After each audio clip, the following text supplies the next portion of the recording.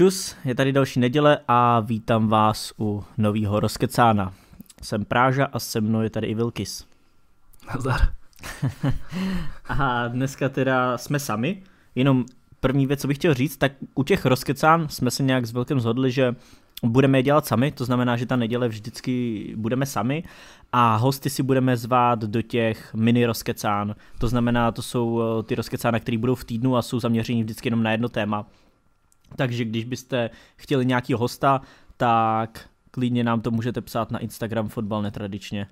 Alebo do komentů na YouTube. A nebo do komentářů na YouTube, třeba kterýho, no to spíš do komentářů na YouTube, kterýho hosta byste chtěli, nebo z jakého klubu, případně poslat třeba i odkaz na tu stránku, nebo něco podobného. A nebo když budete hodně chtít aktivní a budete hodně bojovný, tak i napsat těm lidem, aby se oni ozvali nám. No, to byl nějaký úvod. Můžeš ty hodit krátký info o té sekci, kterou chystáme? Takže plánujeme, keďže YouTube vydal takú novú možnosť, vytvoriť nejakú kvázi platenú sekciu, ktorá bude sa skladať z 3 stupňov. V stredu vyjde video o tom detailnejšie, ale kvázi sú tam nejaké 3 stupne, ktoré sú nejak ocenené. Nejedná sa o žiadne veľké pálky a kvázi prvý stupeň budete mať nejaké bonusy. Druhý stupeň budete mať opäť nejaké bonusy, bude tam video naviac, bude tam stream, bude tam Ask, Football Manager a takto nejako bude odstupňované platené. A čo tam ešte mám povedať k tomu? Viac asi vyjde v stredu, ale každopádne každá tá platená úroveň bude mať proste nejaké bonusy. Mm-hmm. A jo, jde tam asi hlavně o jednu, že jo? Protože my tam máme sice 3 úrovně, ale ta první je vyloženě jenom taková jako symbolická, nejlevnější a úplně jako symbolická, ve který prakticky jako nic moc není. A ta poslední je taková jakože crazy, že ani nepočítáme s tím, že ji někdo nějakým způsobem využije, ale budeme samozřejmě rádi, když jo.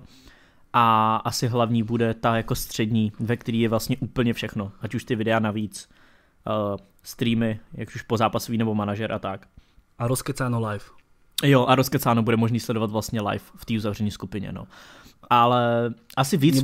Nebudeme asi odpovedať live, proste na otázky a tak, ale proste budete to môcť počúvať live. Tak. A my to natáčame stále piatky, sobota, čiže vlastne tu budete mať 2, možno niekedy až 3 dní skôr. Mm-hmm. Čiže asi tak. Jo. A ještě ten koncept jako musíme úplně detailně vymyslet, ale tak nějak je to jako předem připravený a více dozvíte ve středečním videu. A je to zase forma, jakým způsobem nás nějak podpořit, aby jsme mohli tyhle videa dělat častěji, mohli jsme je dělat víc a mohli jsme to třeba i nějak posunout, protože plán je koupit kameru a dělat třeba Rozkecáno jako na kameru. To znamená, že teď jak nevidíte jako by nás, tak plán je takovej, že bychom to dělali na kameru. To znamená, že bychom byli vidět půlka obrazovky já, půlka obrazovky Vilko. Tak. Takže, ale samozřejmě, to stojí nějaký finance, takže zase potřebujeme tak zase podporu i z vaší strany. Ale myslím si, že od nového roka je to viac než real. Jo, já tomu taky věřím, že je to reálný. Takže tak. Ideme na Ligu majstrov? Můžeme jenom v rychlosti projedu, co tady bude za témata. Liga mistrů, Conte, Klopp, Depay, Ancelotti, Lampard a nějaký týpek, co byl vyhozený kvůli útoku na Sona a klasické problémy ve FIFA, korupce a tak dále, vrácení peněz, blablabla. Začneme to Ligu mistrů. Půjdeš nějak výsledky a postupující? Tak môžem to nejako zhrnúť. Výsledky tie najzaujímavejšie samozrejme. Real vyhral 1-3, PSG vyhralo 5-0, Bayern vyhral 3-1, bez straty bodu, proste plný počet 18 bodov v skupine, masaker. City vyhralo 1-4, čo by som ešte spomenul, Atalanta vyhrala 0-3 a ona si v posledných 2 zápasoch zabezpečila postup v premiérovej vlastne sezóne v Lige majstrov, masaker. Cool. Atletico vyhralo 2-0, Juventus vyhral 2-0, Neapol vyhral 4-0, Liverpool vyhral 2-0, Dortmund vyhral 2-1 nad Slaviou, opäť škoda. Barca vyhrala 2-1 a ďalej z tých zaujímavých Ajax prehral, tým pádom nepostúpil a Chelsea vyhrala, tým pádom postúpila. Čiže asi nejako takto. Máme tu nejaké zaujímavosti zo skupinovej fázy. Najlepším strelcom Lewandowski 10 gólov, Haaland dal 8. To je ten týpek, viete ktorý? Ktorý to duchci.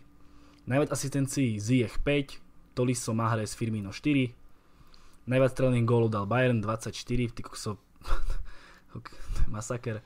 Ale paradoxne, druhé bolo Spurs, ktoré dalo 18, taktiež z tej istej skupiny. No a tretí bolo PSG, ktoré dalo 16. Ideme ešte aj tie ďalšie zaujímavosti, alebo poď už ty asi. Já to asi vemu, no. Já jinak z těch zápasů, v úterní zápasy jsem nestihl, to jsem cestoval. A ve středu jsem koukal na Bayern s Tottenhamem, ale ta úroveň jakoby byla taková, že prostě tam u obou týmů tam hrálo nešlo tak... o nič. No, jednak nešlo o nic a zároveň jako půlka týmů byli náhradníci. Jo, takže asi tam není nějak moc extra co hodnotit, ale Coutinha jsem chtěl pochválit, protože jsme ho kritizovali v tom podcastu a ten zápas proti Tottenhamu byl fakt vynikající. To byl jako nejlepší na hřišti. Takže toho jsem chtěl pochválit. A uvidíme, jestli je to 100 milionový hráč? Ještě jednou? Či je to 120 milionový hráč? No pokud takhle bude hrát každý týden, tak jo. Pokud takhle bude hrát jednou za měsíc, tak samozřejmě ne. Okay. Ale ne, fakt jako reálně, kdyby hrál takhle každý týden, jako hrál teďka, tak on byl úplně všude, kámo. On to tam, ale zase druhá věc je, že prostě víš co, střed zálohy Tottenhamu, Dyer, Sissoko, to není úplně topka. Jo, prostě potom uprostřed to tam byl tam Lo Celso s Eriksenem, tak Eriksen jakoby dobrý, ale Lo Celso ten... No, ale Eriksen jakou formu má. To jo, ale spíš mě jde o to, že Eriksen jakoby docela i brání, ale ten Lo Celso to je hrozný ploužák, jako. Takže jako ta sestava Tottenhamu jako byla fakt špatná. Tam jako moc hráčů ze základní sestavy nebylo. Chystám sa na Bayern cez víkend, sledovat to, tak uvidíme. OK.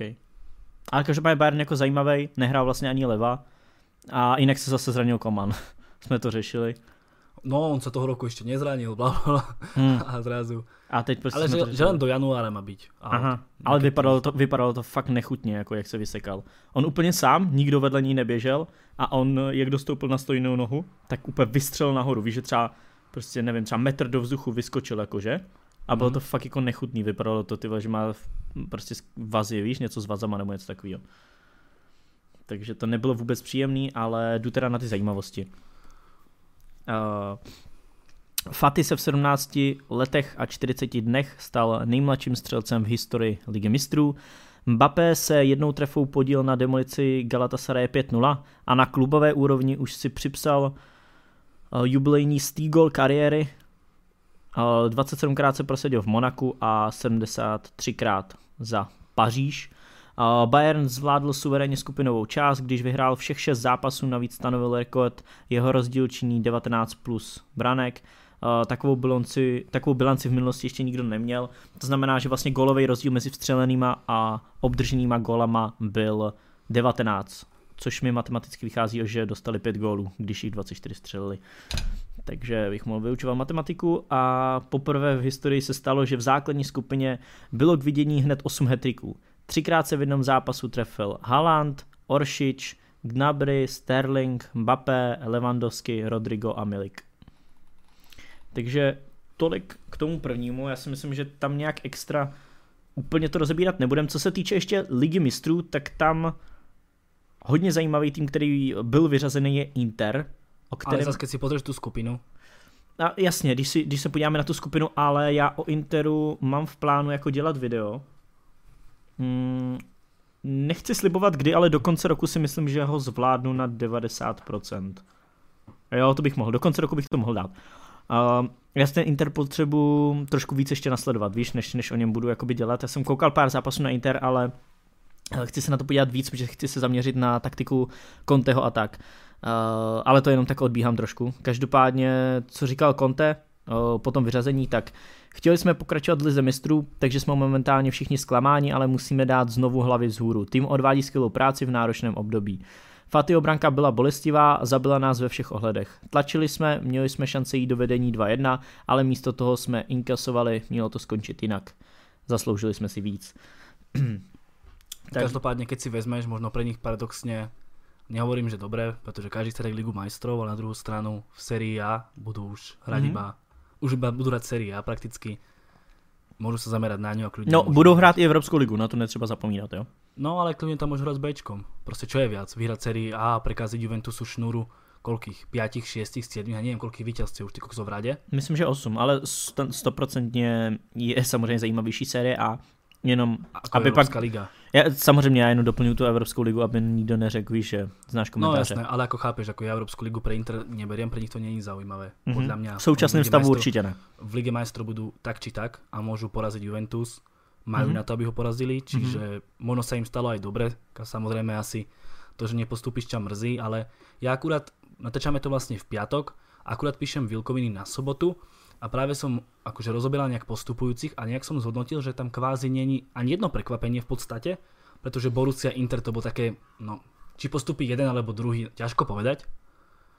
Jo, ale já si myslím, že jakože Inter, kdybych si měl vybrat, který tým je kvalitnější, tak momentálně bych vybral Inter. Áno, ale zase nemôžeš povedať, že by Borussia bola zlý klub a že by to Ne, bolo ne, nejaké to určite prekvapenie, ne. že postupila. A možno ten Ajax, ktorý bol minulý roku v semifinále, tak ešte možno to je kvázi akože prekvapenie, že nepostúpili cez tú Valenciu. Ale inak, keď si vezme skupinu, nie je tu žiadne nejaké zaváhanie, proste postúpili všetci papieroví favoriti. Počkej, já si ještě projedu ty skupiny. Tak ona Chelsea to měla nahnutý, nakonec šla dál, že jo? Ale išla ďalej, akože postúpili Lipsko, Lyon, určite kvalitnejšie týmy ako Benfica a Zenit. Máš pravdu, no. To je nikdo jako... Ako Možná- vyslovene Borussia Inter je také na vážkach, hej, že ale proste musel jeden vypadnúť, tam to nebolo o tom, že by Inter nejak výrazne sklamal, alebo Dortmund prekvapil. Ten Ajax je taký asi jediný, že minulý roku boli v semifinále a tak, ale vieme, je to proste Ajax, tam sú tie obmeny kádru a tak. Minulý rok im to proste vyšlo, ale nemôžeme čakať, že budú útočiť na Ligu majstrov každý rok. No jasně. Ale čekal jsem upřímně, že půjdou spíš Přes oni, Valenciu. no, přes Valenciu, no. No, dostali gól, prehrali 0-1, no. Čiže, Okay. ale akože kvázi bez nejakého prekvapenia tá Liga majstrov. Ním vlastně stačilo bod s tou Valencií, když na to koukám. No, Cool. Tak OK. Jdeš trojku? Klopp. Veľký rešpekt pre Salzburg, len podotknem, že vlastne ak by Salzburg vyhral alebo aj remizoval? Prohráli 2-0. Vyhral. No ale ak by vyhrali, tak by vlastne postupili cez Liverpool do Ligy majstrov ďalej. Nestalo sa, prehrali 2-0. Každopádne, myslím, že to bolo pekné prestrenie Ligy majstrov a hlavne ten Haaland. Každopádne nejak vám prečítam to vyjadrenie toho Kloppa, ako chváli ten Salzburg. Nemôže mať väčší respekt k tomu, čo Salzburg delá. Když vidíte, jak byli dobrí v prvním zápase s námi proti Neapolu a Chenku. Mohli sme sem prísť ako úradujúci šampióni a podceniť situácii, ale líbilo sa mi, jak chytré sme proti ním zahráli. Museli sme utkanie poradne odpracovať, ale když sme hráli klidne, byli sme pred ich bránkou a mieli v podstate jasné gólové príležitosti. Čiže len nejaká pochvala. Jo, Pro vlastně Salzburg. no tak, pochvala pro Salzburg. A len dodám, že kde to je, že je dosť možné, že zo Salzburgu je tam hráč, Japonec, ktorý sa volá Takumi Minamino a je dosť možné, že v januári prestúpi do Liverpoolu, potvrdil to vlastne aj športový riaditeľ Salzburgu, že jednajú s Liverpoolom o jeho prestupe. Aha. Zaujímavé je, že má výkupku iba, podotknem, 7,25 milióna libier. Myslím, že to je 7. Aha. A 22 zápasov dal, myslím, 9 gólov a 11 asistencií. A co je to za post? V Lige majstrov hral proste ofenzívneho záložníka, ale viem, že v lige hraje aj práve krídlo. Čiže ofenzívny záložník práve krídlo. Neviem, ja som to hráča v živote nevidel. Neviem, kde je lepší, ako je lepší, No, ale jasne. pozeral som si proste staty, kde hral a tak a proste buď ofenzívny záložník, alebo práve krídlo. OK, cool, zajímavý. Jsem zvedavej, no. Ale nevieme povedať, že či je lepší ako ofenzívny záložník, ako pravý krídlo, netuším, ale A nebo univerzál, víš, který dokáže zahrát na obojem. môže byť. Musíme si to pozrieť a uvidíme, kde bude lepší. Uvidíme. Každopádne v Lige majstrov hral vlastne 4 zápasoch hral vlastne toho podrotového hráča kvázi. A za tuhle cenu tam nemůžeš udělat průser. Tak. Čiže len taký ešte dodatok k tomu. No a ty vole, už sme na tretej téme a ideme koľko? 10 minút? 15. No, 15. Ideš Depaja. Jo. Depay měl konflikt s fanoušky Lyonu kvůli transparentu. Kapitán Memphis Depay v úterý zařídil fotbalistům Lyonu remízu 2-2 s Lipskem a tedy i postup do osmifinále. Jeho gól z 82. minuty však zastínil konflikt s vlastními fanoušky. Jeden z fanoušků Lyonu po závěrečném hvizdu snesl na hřiště obrázek osla s výzvou, aby brazilský obránce Marcelo vypadl z klubu. Když ho Depay uviděl, rozběhl se k tribuně a chtěl transparent sebrat. Neodehrál, a teď jenom začne mluvit Depay, nebo respektive cituju jeho vyhlášení. Ještě nepřijde a nezačne mluvit to až příště. Neodehráli jsme nejlepší zápas, ale postoupili jsme. Dali jsme do toho všechno. Když někoho ve vašem týmu nemají rádi fanoušci, co očekáváte od nás? Kdo má vůbec čas vyrobit takový transparent? Vždyť lidé mají děti, chodí do práce. Jsem zklamaný a naštvaný. Jdete poděkovat fanouškům a oni vám říkají bláznivé věci o něčí rodině a dětech. Nemám slov, tohle nedává smysl. Vždyť můžete vidět na kameře, že na nás některý diváci dokonce plivali.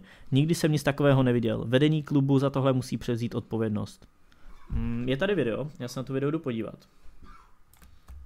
Viděl jsi to video nebo ne? Se na to jdu podívat. Jsem zvědavý, co se tam bude dít teda. Jo. Jinak hráči odcházeli.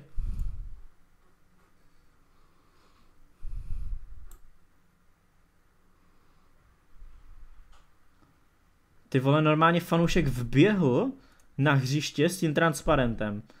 A Depay se za ním rozbil a chtěl ho sundat, vole.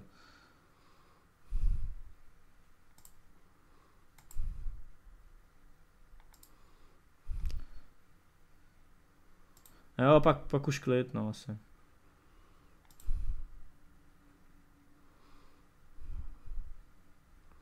Normálne bitka.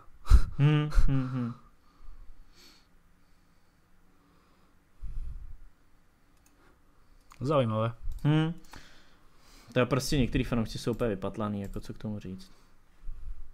To je jako, zase se dostávám k tomu, víš co, a víš co, tohle je ne stejná, ale v některých ohledech dost podobná situace, co se stala na Slávii. Víš, jak rasisticky uráželi toho Lukaka, ale ono to zase, to byla prostě malá úzká skupina lidí, ale ono ti to, víš, tohle taky neudělal celý stadion. Tady prostě vběhl jeden člověk a dalších 10 jich se běhlo dolů. A víš, a kolik na stadionu bylo lidí? 20-30 tisíc? Ale pokazí to tu mienku. No a jasný, a ty si okamžitě řekneš, že všichni ty fanoušci jsou idioti. Víš, protože víš, že prostě pokazí ti to, takže to se jenom vracím k tomu, co jsem dával na story o té Slávy, že s tím rasistickým, že se neumí chovat a tak dále. Samozřejmě to bylo míření pouze na ty, kteří ho rasisticky uráželi, ne na ty, kteří říkali Lukaku je hovado, ale na ty, kteří ho rasisticky uráželi, ale to odbočuju. Tohle je prostě, víš co, nevím, lidi jsou úplně vypatlaný, prostě některý lidi jsou fakt úplný retardi. Víš, mně přijde, že některý úplně se zasekli, víš, někde jakože nějaký jako inteligenční progres, jakože neexistuje, víš, že jako... Proste môžeš kritizovať nejakého hráča, proste môžeš kritizovať hocikoho, proste ak my sme kritizovali Fellainiho, hocikoho, môžeš kritizovať, ale proste nedáš na štadión taký transparent, ty vole. Je to hnusný, no. To je děs. Já třeba takýhohle člověka bych první řadě nakopl do hlavy a hned potom bych mu dal, že víš, že už by prostě nešel na ten stadion nikdy, a vůbec by mě nezajímalo. Víš, jak Patrice Evra, keď dal kopačku tomu fanouškovi Marseille. Totál. Ty vole, to víš, Evru s Cantonou bych na ně poslal. A Roye Keana ze zádu. Sklus na koleno a běž domů. Co s takýhlema lidma? No Takže tak, no, já jsem zase rozčílil, ale to je jedno. No, prostě, ale co si chci mega podcenit reakci Depaye, je to frajer jak svině. Jakože víš, že všichni hráči odchází a on se tam jako kapitán rozběhne a brání si ho spoluhráče, to extrémně cením a Depay u mě brutálně stoupil, tohle je skvělý gesto a to je výborný, no. To mega cením. A mimochodem Depayovi se daří i v lize mistrů, 5 zápasů, 5 gólů, jo, 12 vytvořených šancí. Takže skvělý. Mě tohle hrozně potěšilo ze strany Depaye, třeba to jeho chování, to je podle mě úplně skvělý. Takže tak. A fanoušci, jestli nějaký posloucháte, tak přemýšlejte předtím, než jdete na stadion, nechovejte se jak dementi. Takže tak. Jdeš další? Máme potom Ligu majstrov, opäť vlastne kto môže kvázi koho dostať. Neviem. Ideme to nejako rozoberať? To máme anglické týmy. Já bych to asi úplně tohle, to je hrozně zmatený. Já bych šel na šesku. Ale môžeme povedať, že vlastne los bude v pondelok, 16. decembra. To je asi tak. Všetko z prvého miesta vlastne postupila Barcelona, Bayern, Juventus, Lipsko, City, Paris Saint-Germain, Liverpool a Valencia. Z druhého miesta postupilo Atletico, Atalanta, Real Madrid, Tottenham, Neapol, Chelsea, Borussia Dortmund a Lyon. Čiže opäť bude platiť, že sa nemôžu, aspoň myslím teda, že tak stále to tak bolo, A co? že sa vlastne nemôžu stretnúť Nemci s Nemcami No jasně. a vlastne tie isté týmy zo skupiny. Čiže No nejenom Němci s Němcema, ale jako všechny země. Ako chápeš ma? Jo, ale aby to i všichni pochopili. No jo, čiže teoreticky, keď tak narýchlo, tak dajme tomu Barcelona môže dostať Chelsea, Dortmund, Tottenham, Real môže dostať Bayern, hlavne ten Real je tam v tej druhej pozícii taký najzaujímavejší. A keď si vezmeme, môže dostať Bayern, Juventus, Lipsko, OK, City, Liverpool, no a Valenciu. Čiže celkom zaujímavý superov. Ale asi to nebudeme nejako kombinovať tie dvojice, radšej potom po pondelku urobíme nejakú prognozu, natipujeme, kto by mohol postúpiť, kto by nemohol. Nie? Vlastne v ďalšom rozkecáno. Jo, mohlo by být. Ale len poviem, že prvé 8-finálové duely sa hrajú 18. a 19. februára. Takže dost času. Dosť času. 6. Toto je zase strop, ty vole. Legenda AC Milan a jeho bývalý trenér Gennaro Gattuso se stal oficiálně novým trenérem Neapole, která propustila Carla Ancelottiho. 41-letý Gattuso podepsal smlouvu na půl roku s možností prodloužení o rok, tedy do roku 2021. Toto prodloužení se aktivuje automaticky, pokud se s klubem dostane do Ligy mistrů. Gattuso si vydělá 1,5 milionu euro během svého krátkého působení a 3 miliony, pokud v klubu zůstane až do roku 2021. V první řadě mi to přišlo jako úplný úlet, ale teďka, když koukám, že ta smlouva je jenom na půl roku, tak to jako je relativně v klidu ještě. Víš, ja si osobne myslím, že to všetko, prečo tam je Gattuso, je možno to, že si De Laurentiis myslí, že vieš, ako sa riešili tie kauzy, že no jasne, samozrejme. hráči dostávajú pokuty, bla bla bla, neviem čo všetko, tak Gattuso tam je podľa mňa preto, aby tam robil poriadok. Jasně, a to je taková, víš, ta persona toho Gattusa, že on byl zabiják, on byl šéf, víš, že on všechny uklidní, že z jeho budou mít strach. Či je taký manažer, ale asi to nestratí tú svoju povahu a tú svoju charizmu, vieš. Čiže podľa mňa aj asi ako tréner proste bude taký dosť tvrdý. Asi jo. A myslím si, že to je jediný dôvod, prečo ho tam vlastne dali. Pretože mňa Vacečku akože nejako nepresvedčil, aj keď OK, pozrime sa na to Vacečko, tým by nepomohol nikto. No to ne, no. Kámo, hrať na krídlach so Susom a Čalanoglum, či jak sa to vyslovuje, ako je to dosť prúser. Hej, čiže asi tak. A hele, takhle, já jsem očekával, že mu dají nové 3letou smlouvu, což bych tady kritizoval, řekl bych, že jsou šílenci a klasický fotbalový vedení. Ale tohle mi dává docela smysl. Jakoby to automatické prodloužení je hodně nebezpečný, protože ta Neapol má hodně velkou šanci, že se do té Ligy mistrů dostane. A momentálne sú 7, myslím. A to je jedno, kámo. Ale myslím si, že ten tým je dosť kvalitný na to, aby tam vlastne išiel cez OK, Juventus, Inter budú asi prvé dva mužstva. Asi áno. Ale to 3., 4. miesto je asi dosť real. No jasně, tak víš co, tam je jako Lazio, Cagliari, Řím, Atalanta. Kámo, to jako s kádrem Neapole absolutně nemůžeš přemýšlet nad tím, že by si skončil za nima. No, asi áno. Takže tak. A jako takhle, to je dost jako nebezpečný, protože ty v momentě, kdy oni se dostanou na to 4. nebo 3. místo, no, tak on dostane tyho smlouvu do 2021, to už je průser, no. Či vlastne na ďalší rok. To je jenom na rok? Tak lebo ako teraz má do konca roku 2020. A jo, hej, tak to je stejně v pohodě, to je v klidu za mě tohle. To je v pohodě. Víš, já jsem si myslel, že dostane na půl roku a pak se mu prodlouží o 3 třeba, víš? Ne, už je roku 2020 za chvíľu. No právě, já furt žiju v tom, že je 2018. Čiže... Tak to je v pohodě. Fajn, ale ten Gattuso, čo nejako manažer nejako nepresvedčil, ale ako vravím, v tom ACčku proste tam by mohol byť hocikto, proste ty, keď raz ti tam nekúpia tých hráčov, alebo tam kúpia nejakých podivínov a máš tam na krídle proste Susa, Çalhanoğlu a vzalo ti iba Kessie. Piatek ti nedáva góly, tak ty proste neurobíš nič. Keď tam privedú Higuaína, ktorý je absolútne nulový v tom ACčku a takéto všelijaké veci, tak nemôžeš byť hocikto, ale neurobíš s tým týmom nič. Čiže podľa mňa Gattuso má takú šancu ukázať, či je dobrý alebo nie, lebo ten tým v Neapole, OK, možno sa im až tak nedarí, majú nejakú krízu a tak ďalej, ale ten tým je podľa mňa na oveľa vyššej úrovni ako je ACčko a bude mať šancu dokázať, že vie dať dokopy kabínu a možno, že je aj dobrý tréner. Jo, souhlas. A keď vyhorí, tak to bude průser. Já osobně mu moc nevěřím, ale určitě je tohle pro něj obrovská šance, řekl bych, až životní. Asi tak.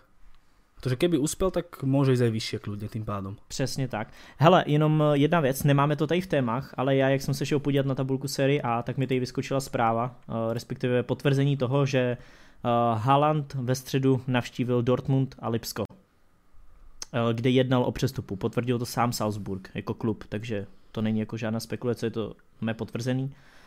A do jednoho z těchto týmů v lednu přestoupí. Takže jenom taková zajímavost. Já si ho třeba dokážu mega představit v Dortmundu, samozřejmě i v Lipsku, ale do Lipska ho nechci kvůli Patrikovi. Kámo, ale keby šel do Lipska, je velká šance, že Werner jde v januári preč. No to je, no. A kámo, nechtěl by si radši Haalanda než Wernera?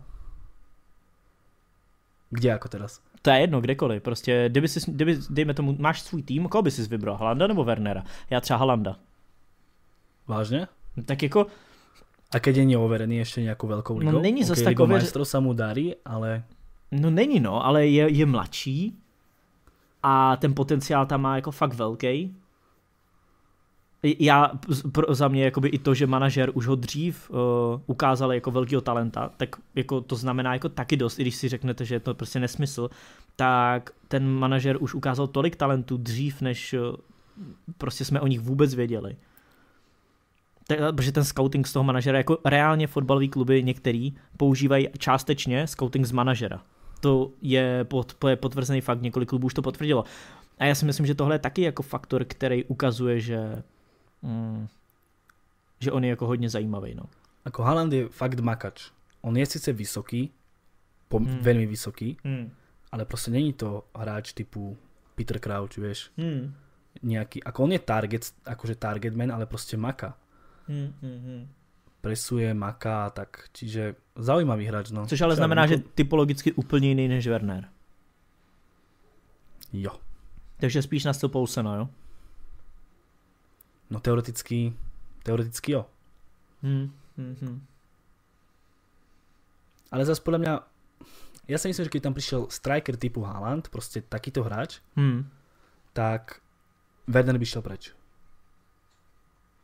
Nedržali by podľa mňa Wernera s Haalandom. Neviem, myslím si.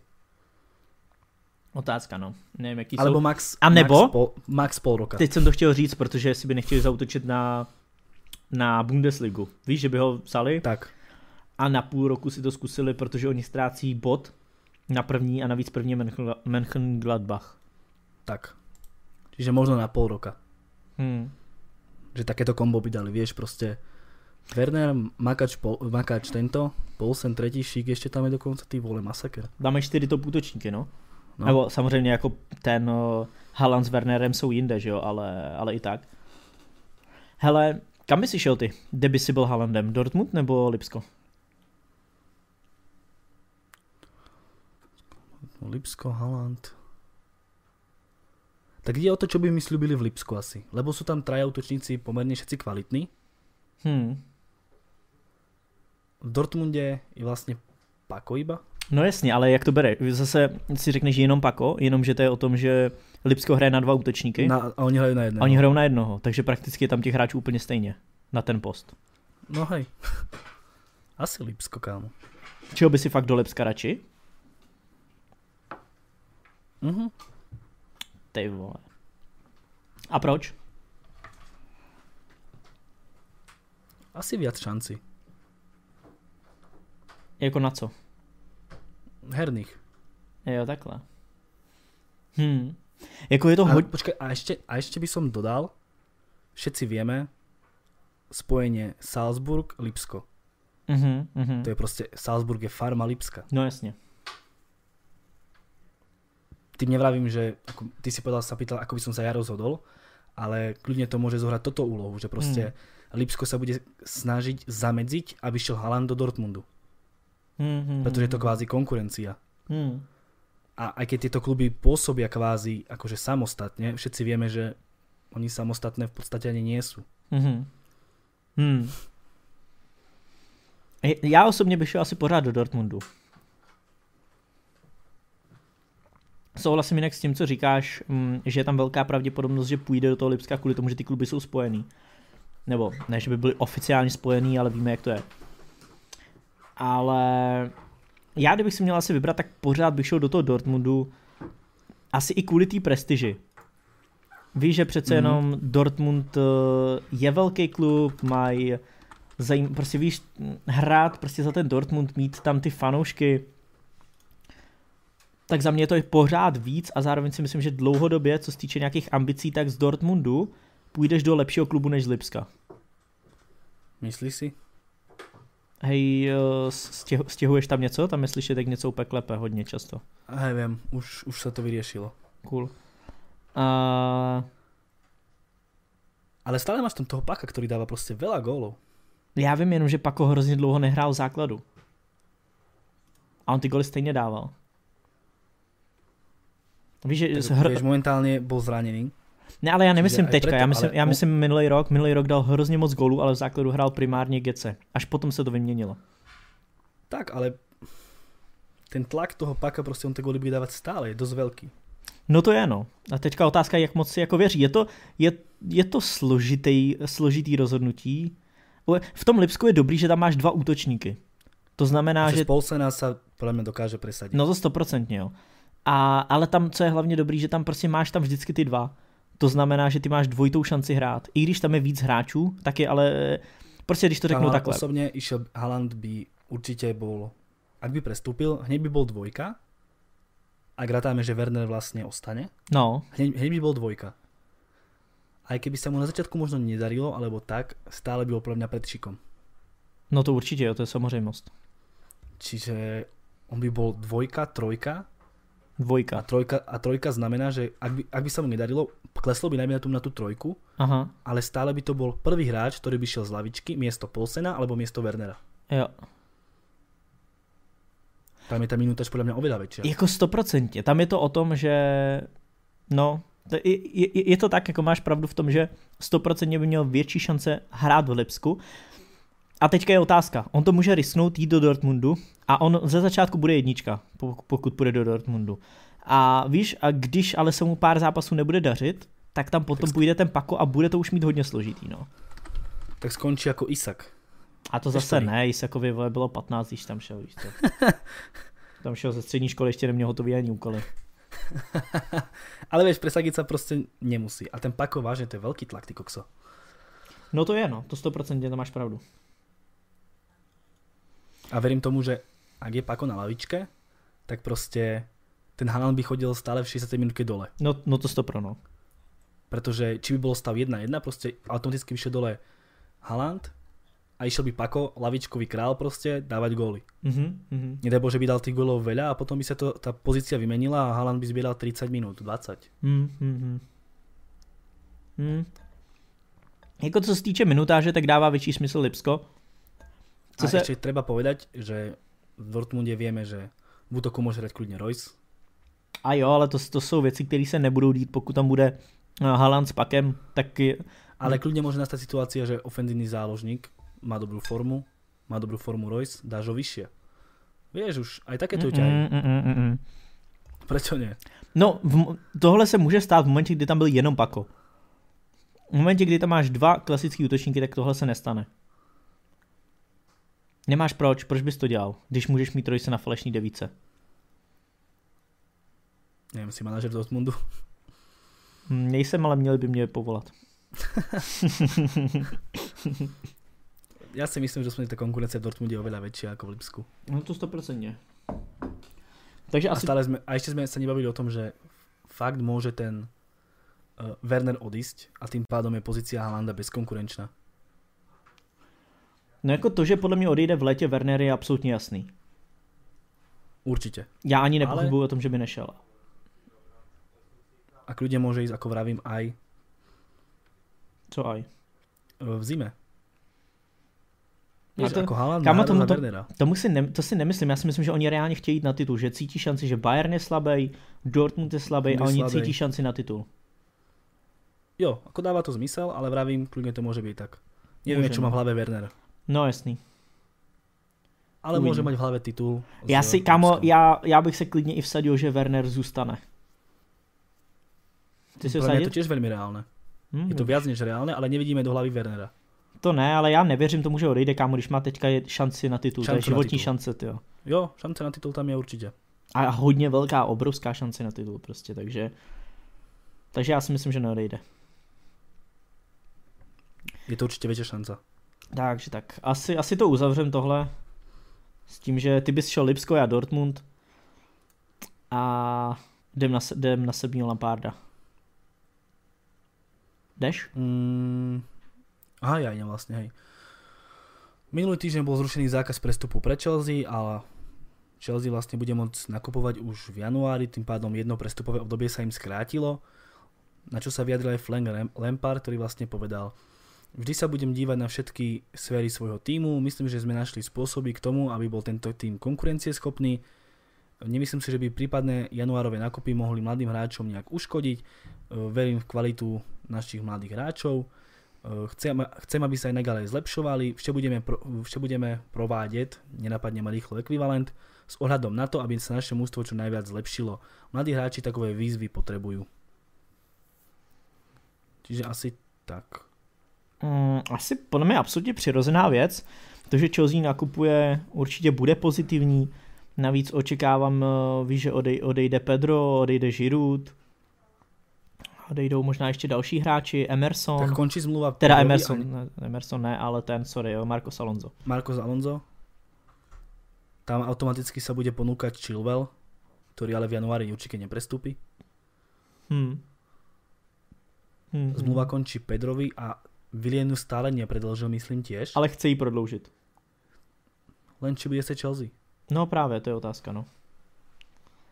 Takže těch variant tam určitě je, já vidím i prostoru uprostřed hřiště, případně na pozici jako stoperů, jakože Chelsea určitě má prostor, kde svůj kádr vylepšit, to jako 100%. Tak hlavně ta obrana je dost zlá.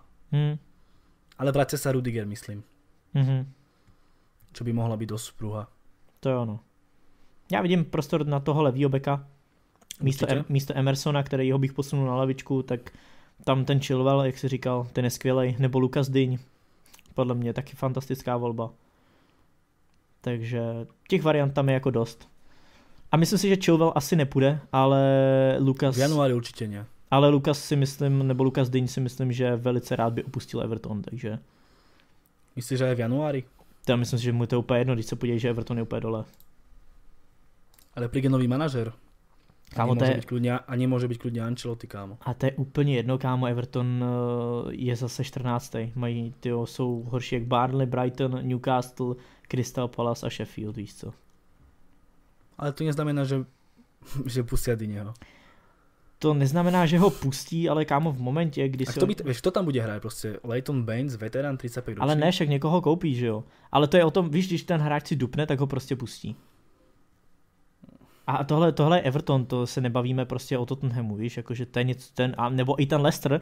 Leicester věřím, že Chilwella nepustí, protože mají hodně dobrou výchozí pozici a fakt jako letos jsou vynikající a útočí na ligu. Ale to neznamená, že ani Everton pustí Dineho. To je taká pyramída prostě, oni ho pustí len vtedy, keď nájdu nějakou náhradu. No samozřejmě. No a tu náhradu musí nájsť a ten ďalší klub bude muset toho hráče já to chápu. Já to chápu, ale oni zase nebudou hledat v top klubu, oni budou hledat v menším klubu. Budou hledat v Norwichi, tam máš toho Maxa Aronsa, To je pravý back, to je pravý back Adams. On je pravý? Jako on dokáže zahrát i vlevo, nebo také dokáže zahrát Prečo mám jako ľavého zafixovaného? Jako 100% je to pravák, který hraje primárně na pravé straně, ale může zahrát i vlevo. No, tak dokonce ani jeho ještě nemůžeš koupit. Ale já se podívám, jestli náhodou nehraje letos na levé straně, to nevím. Ale jako primárně je to pravý back. Ale asi máš pravdu. Asi som to poplietol, že je pravý. Ale já vím, s kým si ho spletl, s jedním z mých týpků z toho. No, jenom pravý hraje, jenom pravý. Je pravý, hej, lebo vlastně, hej, okej. Ty jsi ho spletl s jedním z těch borců, kterýho já mám na manažeru, já si teďka nepamatuju, jak se jmenuje. V Leicesteru, víš? Taky mladý. Môže byť, ale proste budú hľadať ľavého beka a potom opäť predá nejaký Norwich, ktorý bojuje o záchranu svojho najlepšieho hráča, alebo jedného z tých kľúčových hráčov. To je opäť také, vieš. No jasně, ale ten január je strašne ťažký. Souhlasím, ale myslím si, že je to reálný. Z pohledu toho, jak je Chelsea silná, tak si myslím, že je to reálná možnost. Ale připlatí si víc, než kolik by platili v letě. Ja to typujem až na leto, Chilwell do Chelsea. Dávalo by to smysl, protože je to Anglán.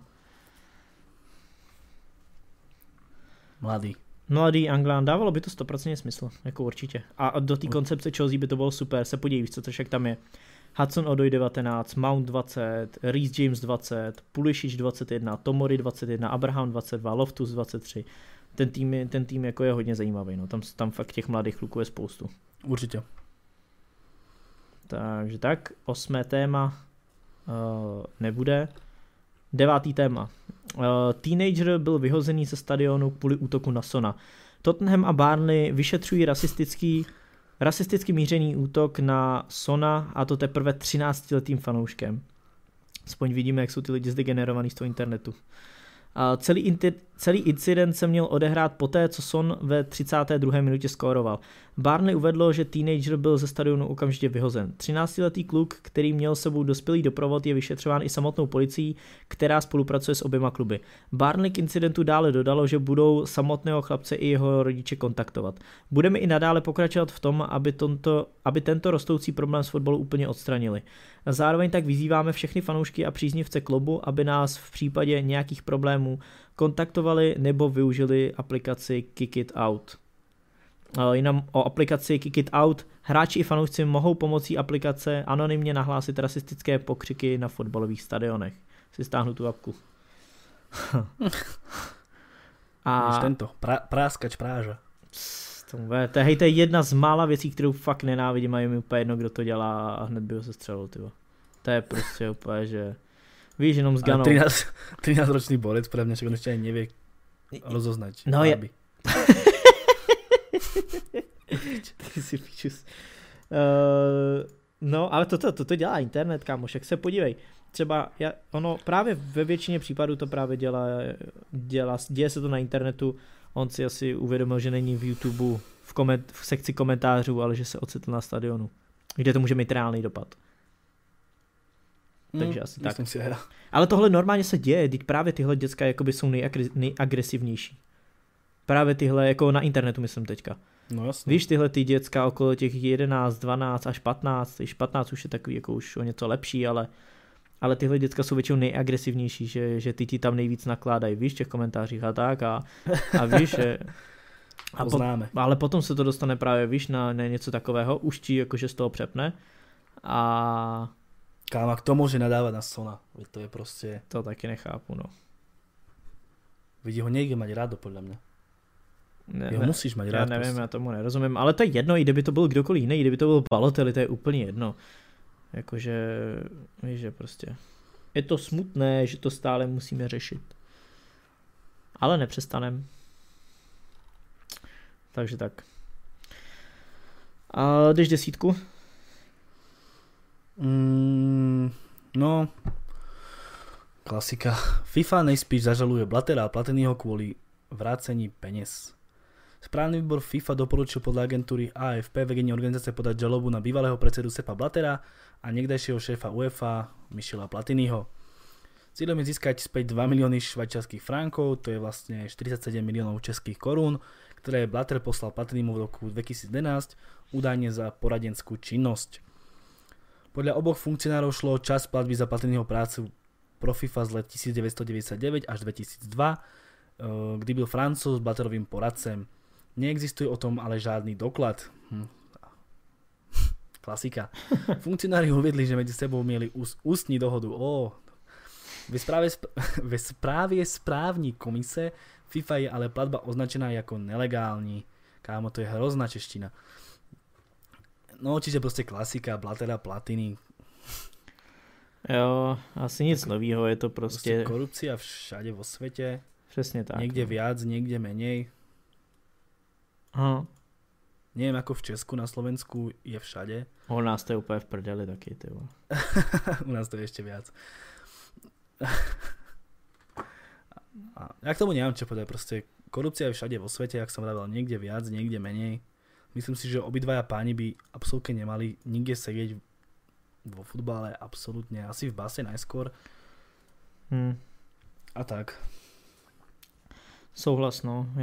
Je to zase něco, co se řeší pořád a furt je tam korupce. Já tomu třeba úplně nerozumím, protože v momentě, kdy prostě vyděláváš taký peníze, tak chceš si tam nahrabat nějaký 2 miliony, víš, jakože nechápu, protože on dostane několikanásobně víc.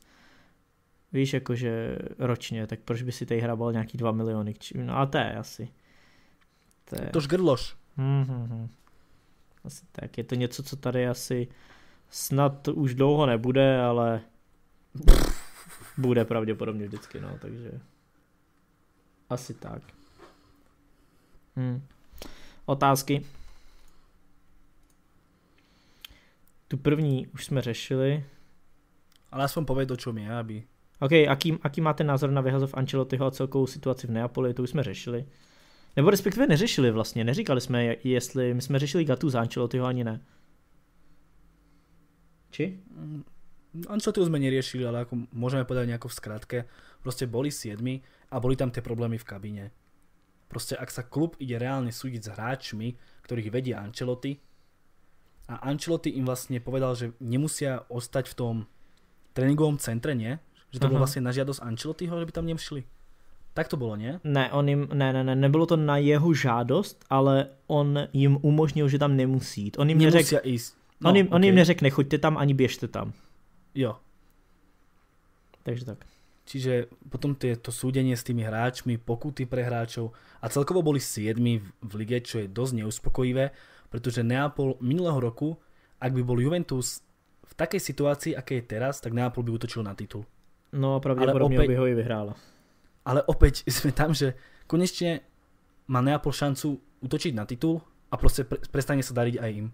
No, to je klasická Neapol, kámo, úplne klasická. Proste oni stále tlačia na ten Juventus, tlačia, niekedy strácali fakt veľa, ale proste stále boli ten tým, ktorému si najviac veril, že oni by mohli poraziť ten Juventus. Aha. Toho roku by ho za iných okolností ty kuso prejeli, ale prestane sa dariť aj im. To je tak proste, si frustrovaný, odvoláš Ancelottiho. Jo, asi k tomu nemám co dodat. A dáš tam Gattusa proste, ako sme hovorili, pretože chceš to nejako dať dokopy proste. Asi tak. Či? Jo, asi jo. Ty vole, už teraz pozerám tú 5. otázku, či 4. a smejem sa. OK. Ako hodnotíte účinkování Slovana a Slávie v pohárové Evropě? Dokážu si po jejich výkonoch udržet hráčov?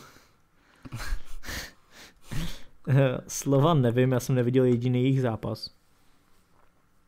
To můžeš asi ty. Včera prehrali s Bragou, celkovo si ale viedli asi nad očakávania, keďže oni boli v Lige majstrov, vypadli úplne niekde na začiatku s nejakým tímom nespomeneného názov a ako dosť sa to riešilo, že Slovan, slovenský majster a opäť s nejakými, ja neviem, s Albáncami, alebo neviem s kým, proste vypadli. Nečakalo sa to možno, ale potom vlastne vyradili PAOK v Európskej lige a celkovo získali 4 body, nič extra, keď si to tak povieš, ale keď sa pozrieš na tie výsledky, tak s Bešiktašom prehrali vonku 2-1, s Wolves prehrali vonku 1-0, doma s Wolves prehrali 1-2, remizovali s Bragou 2-2, vyhrali nad Bešiktašom, čiže to nie sú akože nejaké kvázi nejaká potupa, oni mali 4 body, skončili 3. ale tie výsledky boli pre mňa dosť dobré na to, že to je Slovan a že sa po dlhej dobe takto nejako dostali do nejakej skupinovej fázy. No, Dokonca Šporár, slovinský útočník, je najlepší strelec skupinovej fázy. What? Fakt? No, pardon, už je druhý, jeden ho preskočil ešte, ale jeden čas bol prvý. Respektíve má 5 gólov a nejaký Morelos z Rangers má 6 nakoniec. Ale myslím si, že dôstojné účinkovanie, akože reprezentovanie Slovenska, aj keď vlastne získali iba 4 body, ale myslím, že to bolo dosť dôstojné. A co se týče Slávy, tak tam za mě úplná jako paráda. Tom samozřejmě výsledkově to nedopadlo úplně tak ideálně, ale... To máš to isté ako Slovan, OK, Slavia hrala úplne s inými súpermi, bla bla bla, ale nejaká taká podobnosť s tým Slovanom, že ani oni nedopadli bodovo nejako extra, ale vzhľadom na tú kvalitu Slavie a na to, s kým hrali, tak to bolo super reprezentácia Česka. Souhlas, já to vidím úplně stejně a já třeba mám ze Slávie úplně fantastický pocity, jakože z hráčů myslím, a nebo z výkonů takhle. To je já jsem z toho byl absolutně nadšenej, překvapený a kež by se jim takhle dařilo i dlouhodobě, protože z jakýkoliv jiný skupiny si myslím, že by postoupili. Mňa by ale zaujímalo, možno teraz trochu tak akože kvázi podrýpnem, ale neberky to zle, či by Slavia, ak by mala inú skupinu, či by dokázali fakt postúpiť. Ako viem, že už aj minulého roku predvádzali brutálne výkony v Európskej lige, ale či by sa dokázali aj v Lige majstrov, ak by hrali možno s paperovo slabšími supermi, či by fakt dokázali hrať taký istý futbal, alebo či to celé nebol proste len taký, že hráme proti Barcelone a si strašne namotivovaný. Já si to nemyslím, protože... Tu ja sa skôr teba pýtam, vieš, či to pre teba nebolo... Keď mali v skupine, dajme tomu, ja neviem, Zenit, dajme tomu, vieš, či by ho prejeli, alebo proste by to bolo také, že... Jako nebylo by to tak... Je to Zenit, vieš, no, OK, je to Zenit, hráme futbal, vieš. A teraz hráš proti Barcelone, ty chcú behať po pravom krídle Messi, tak si úplně nahypovaný. Hele, určitě to má svůj faktor, to, že hraješ proti těm velkým týmům, vždycky ti to namotivuje víc, to je jasný, ale já věřím tomu, že oni by postoupili i z té jiné skupiny, protože viděl jsem je minulý rok v Evropské lize, všechny vyřazovací zápasy a byli tam vynikající. Odešli jim 2 nejlepší stopeři a oni přesto se dokázali si udržet tu výkonnost i s relativně náhradníkama, nebo hráčima, který by minulý rok byli náhradníci uprostřed obrany.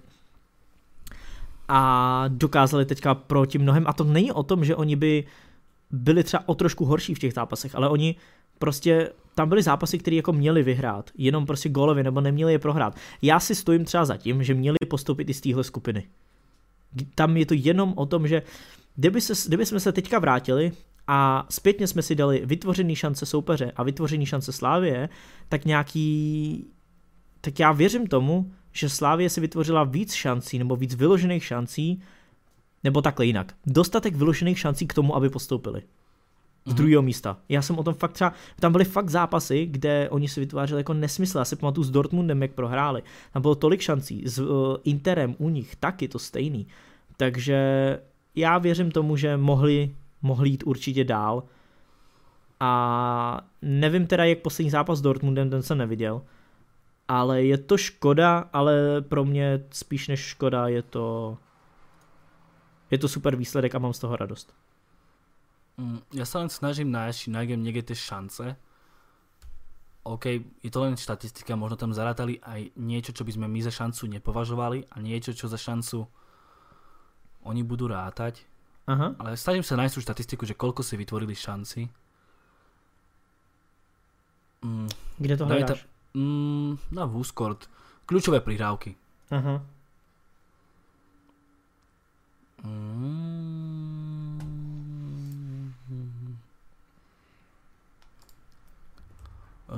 Total, ešte to musím zoradiť. A kde to máš? To máš jako celkově v lize mistrů? Ve skupinové fázi? Jo. Tak vytvorili si celkovo Slavia 59 šancí. Vlastne tých šancí, to kľúčové prihrávky. Treba k tomu pripočítať ešte asistencie a získame vlastne vytvorené šance, ale vlastne tie kľúčové prihrávky to je niečo akože šance vytvorené, ktoré neskončili gólom. Jo. A môžeme to porovnať. Borussia Dortmund ich mala 60, Barcelona 60, Slavia 59 a Inter 55. No, a to je to, o čem mluvím, no.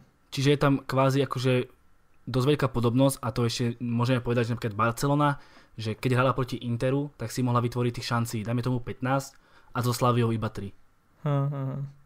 Chápeš ten point? Ne, já to chápu, já to absolutně chápu, ale jsem rád, že se to potvrdilo i statisticky, protože jsem si nebyl jistý, jestli i statisticky to tak bude, jo. Ale oni měli prakticky úplně stejně. Plus minus jedna šance to nic neřeší. Jako. To je nic. Jestli máš 59 nebo 60, to už je úplně. A vlastně superi Slavie boli iba týmy Borussie, Barcelony a Interu.